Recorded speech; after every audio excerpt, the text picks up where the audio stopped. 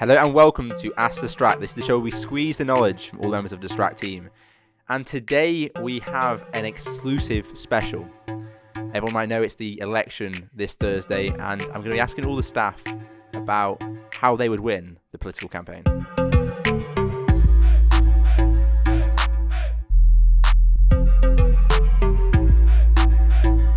So this is something I've been thinking about quite a lot, is if I was running for an election right now, running a national campaign, how would I win it? And it's really, really interesting to me because I've really kind of embedded myself with the political sphere in the last kind of 6 to 12 months. And I think there's three kind of key areas that need to be focused on. The first one for me is personal branding. If you look at the two major parties, Labour and Conservative, they've really gone all in on personal branding of their core leaders. So you've got the Boris Johnson campaign, the Jeremy Corbyn campaign, and they've really kind of gone to town on making these individuals be perceived as being relevant, being relatable, and kind of being the main brand message. You actually will see some campaigns and some adverts coming directly from the personal branding accounts rather than from Conservative or Labour advertising account, which is really, really important. I think something that everyone should look at and focus on from a business perspective.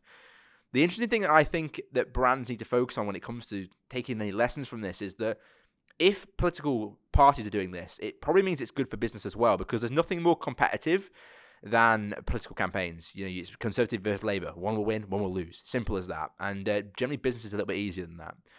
The second thing I think we all should focus on is data.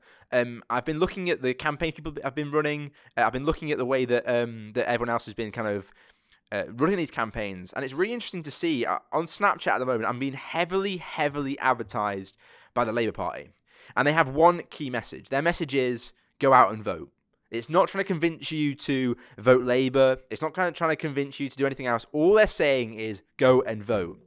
And the reason I think this is really important is because they are utilising data that's to them. Now, there'll be a statistic, which I don't know, that will say something on the lines of 70% of people under the age of 27 will vote Labour. There'll be something like that. So what they're doing is they're advertising on Snapchat, not come and vote Labour, because statistically, I'm in that segment that would vote Labour. They're just saying go and vote. Because for them, if they can mobilise 100,000 people to vote, then that's great, because 70,000 are going to go and vote Labour. So data is really, really important to focus on and make sure that it's actually going to be a big impact for you and your business. And that's definitely what the big ones to be is. The kind of third main point is split testing the campaign, making sure that you know what's going to work before you actually have to do it. Really interesting to see what the Conservatives did kind of the last 12 months is they were doing 200 different adverts that were all split tested. Different colours of red, different colours of blue. It was all tested in different ways. Because the moment that a campaign was drawn up, the moment a campaign was ready to go, they had the exact ad creative, the exact targeting, all to work perfectly. Whereas everyone else who wasn't looking for a campaign at that period of time had no data. The Conservative Party could start with more data than everyone else, and therefore, hey presto, they're one step ahead from everyone else. But what I'm going to do now is I'm going to pass this across to other members of the team. So there won't be any introduction, there won't be anything from myself as such, but I want to understand how different members of the team would win a political campaign. I think that it was really interesting that Twitter decided to take a ban on anything, all the political advertising, should I say. I think considering it's such like a conversational platform and it's very, well, politics is spoken about a lot on Twitter, I think it was very interesting for them to say, look, we're not going to have any advertising on this platform. And I don't know why they did that, but I just thought it was very interesting. Like, obviously that was in the news itself, saying that Twitter aren't going to have anything on their platform. And I think it's just genuinely interesting that they've taken that approach, and like for it to be such a conversational platform on politics, like why have they done it? And it was just interesting. I think it's really hard to make a very informed decision based on the amount of stuff you see on social media about, are each party lying about certain things they've said? Are they trustworthy? I mean, Boris Johnson has absolutely raved about him having 50,000 nurses, but actually when you look at the figures, they're only going to have 31,000. So by him saying 50,000, he's actually lied. And I think it's things like that where they just kind of shoot themselves in the foot. He was absolutely adamant that he was either going to die in a ditch or they were going to leave the EU by the 31st of October. And yet again, that's another thing he's absolutely promised that would happen, and it's not happened on the 31st of October. So it's really hard to make an informed decision when you come to voting because, well, yeah, it's all well and good these people saying we're going to do this, we're going to do that, we're not going to do this, we're not going to do that. But does my vote actually matter? Because, I could be voting for the party that I actually want to be in power, but are they going to stand by what they've said in the lead up to the election, or are they doing it just to get people's votes and then do something completely different that they haven't promised they would do before the election? It's quite funny watching people slam each other on things like Question Time and debates and Sunday morning politics or whatever it's called, but at the end of the day, that's literally all you see. That's all I see anyway, is I see so many people slamming the other party about what they are and what they're not doing. And to me, it's just focus on what you're doing and tell the people what you want to do and what you're actually going to do, and follow through with it firstly, and stop just slamming everyone else. It seems to be very negative and not a lot of positive on their own kind of manifestos and their own promises to the people. And I think, you could argue that it's easier to slam someone and win someone's vote by dissuading them from voting for another person. But I just think try and persuade someone to do something good rather than try and dissuade someone from someone who's doing something bad. I guess the main points that people are kind of starting to notice now is that it's not just about policies anymore. It's kind of about the cult of personality. Like, people have become celebrities that were once just politicians. So the likes of Jeremy Corbyn, the likes of Boris Johnson, the likes of Nick Clegg, like a few years ago, they're sort of elevated to a certain point where you no longer look at a political party because of policies or the integrity of the person. It's more, do they appear to be the right person? Are they ministerial? That's the killer quote these days. Like, are they ministerial? Are they the sort of person that you can imagine on the world stage? Like, the Trump effect is having an effect here. So whether that's for bad or good, who knows? And I feel like, I think a lot of people are sort of starting to think, well, actually, do policies matter anymore? Because you can have a fully costed manifesto in the terms of like Labour, and people still don't believe you because they're like, well, no, I've made up my mind. This person isn't right for me. Or in the case of Boris Johnson, you can kind of get away with just not telling the truth because you've got a good personality, and it just works like that. Whether it's true or not. So I think that kind of thinking is kind of being seen through by a few people now. I mean, in America, you've got Trump facing impeachment, and that's just a case of the cult of personality kind of washing off a little bit, in terms of people thought he was like the savior, and he had all these great catchphrases like "drain the swamp," "make America great again," things like that.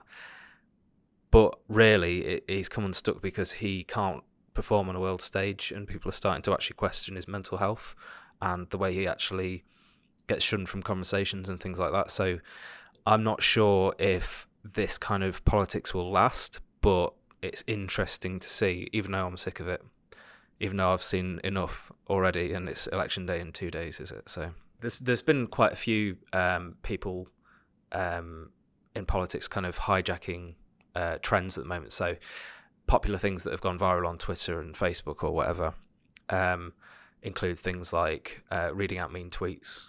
That's been done by musicians, celebrities, film stars and actors and things like that. Jeremy Corbyn did it the other day.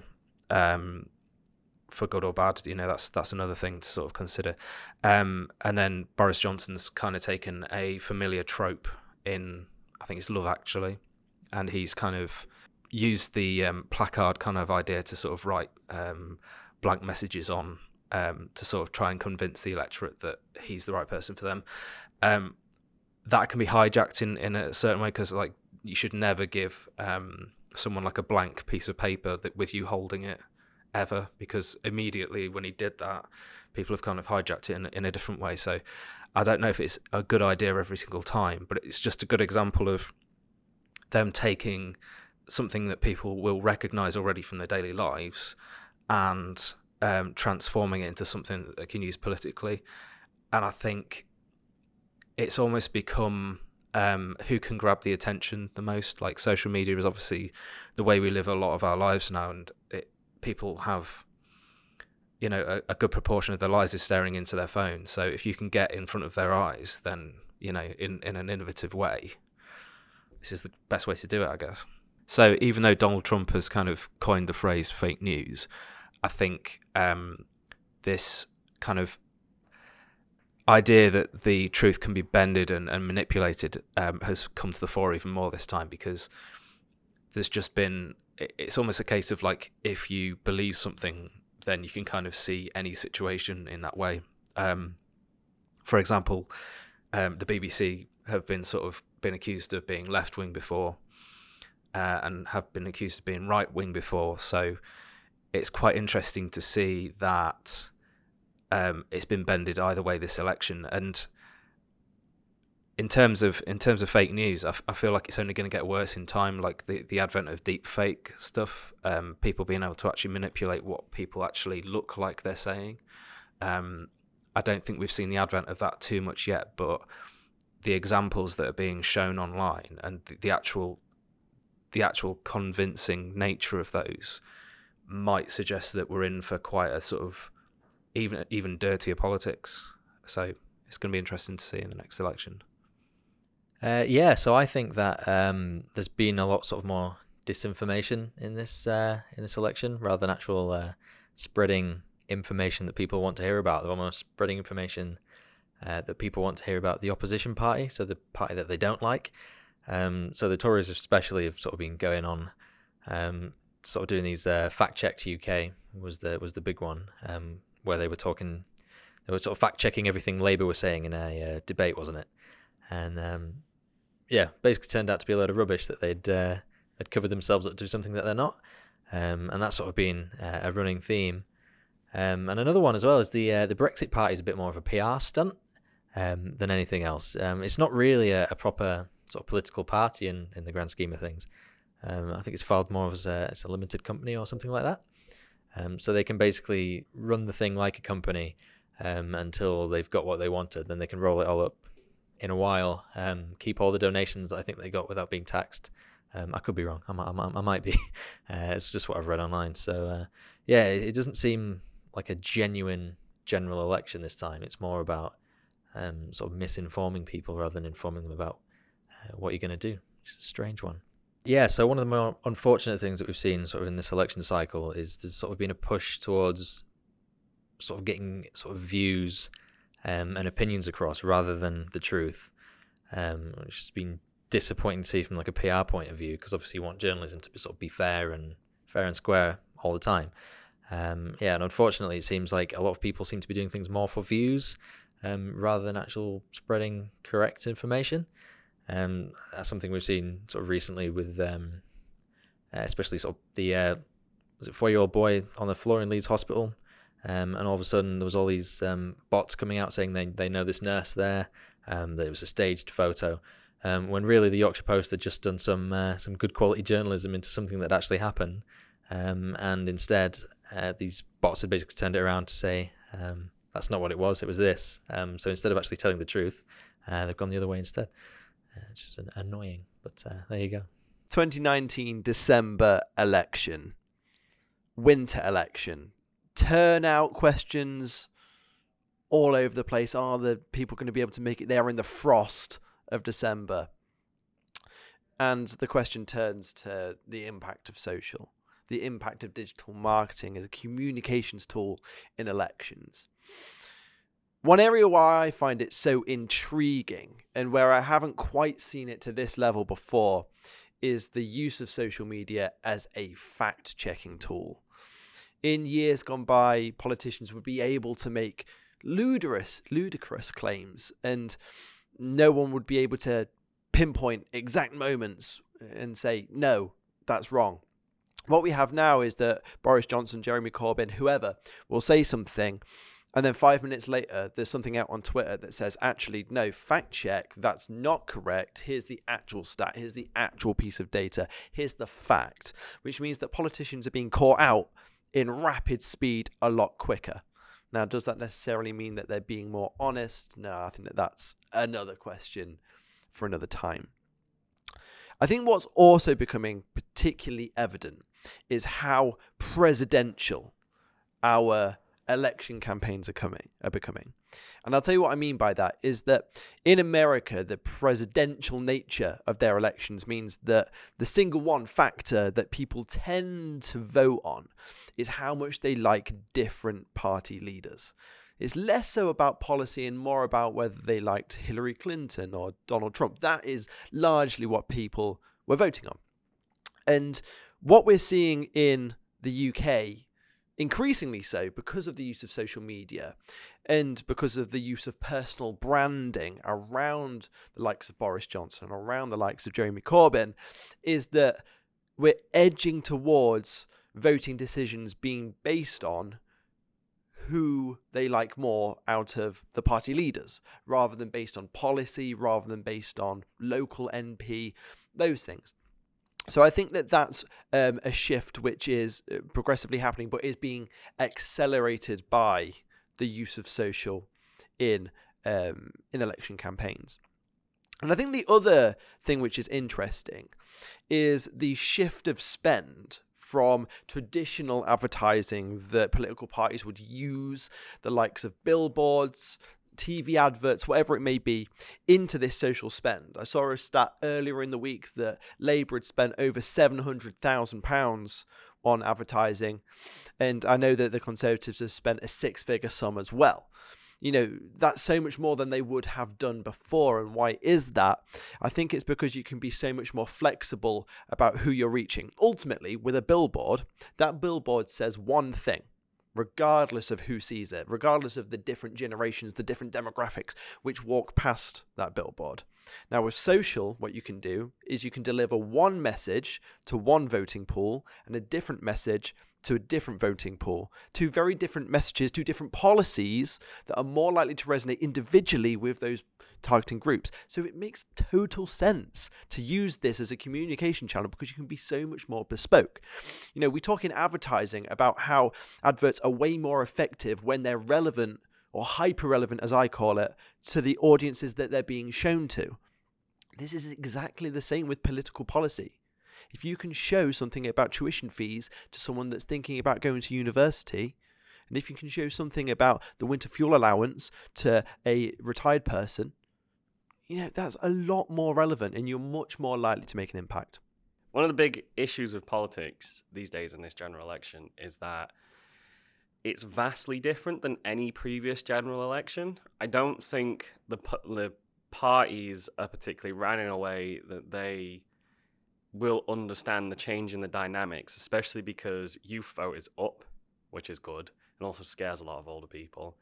But most older people don't understand how the youth are influenced. Social media, for one, massive. YouTube, influencers. No one our age watches TV a lot. Like, they run ads on TV, but, like, who sees them, really? So really, I think it comes down to, like,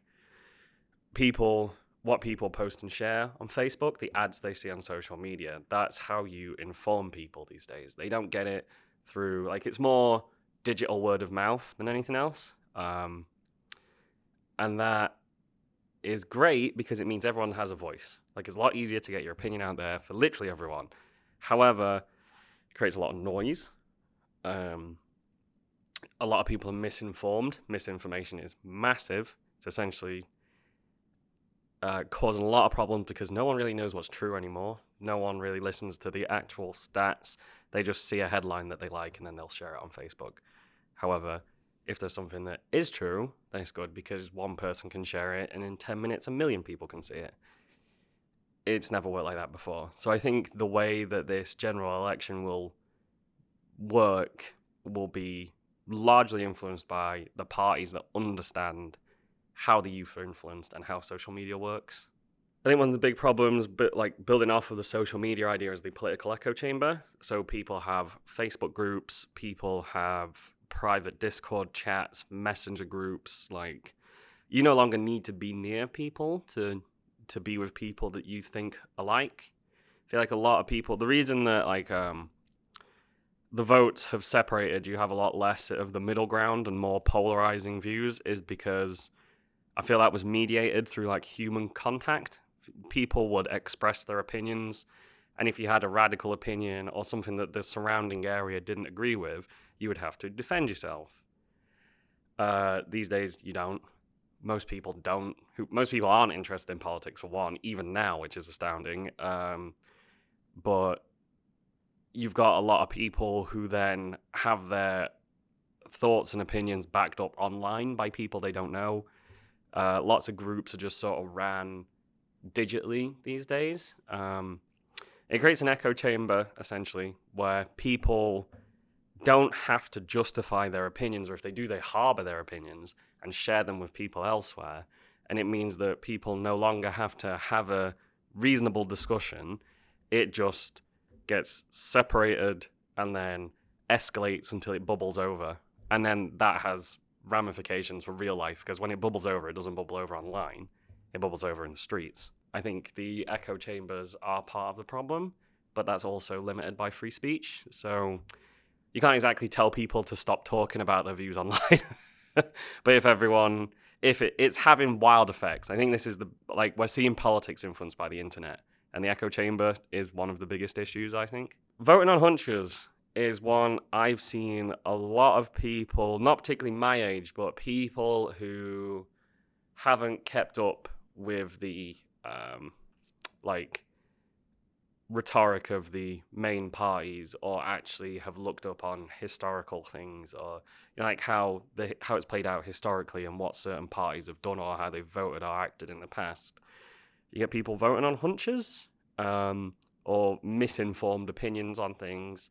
I've seen people say, oh, they're going to vote for Tories because they're better for business, and I'm going to start a business in 3 years and it's going to be successful, and I don't want to pay corporation tax. And it's like, you might go bankrupt next year, and then you've got the Tories in power. You're never going to start a business. I feel like people should vote based on what they have rather than what they think they're going to get. A lot of people feel like they're these days, specifically influenced by Instagram, music videos, all that sort of stuff. People feel like they're chasing their dream, and I think that's influenced how they vote. A lot of people vote on how they think they're going to live their life rather than how they are actually living their life. It's a bit silly. So I don't think that's a good thing either.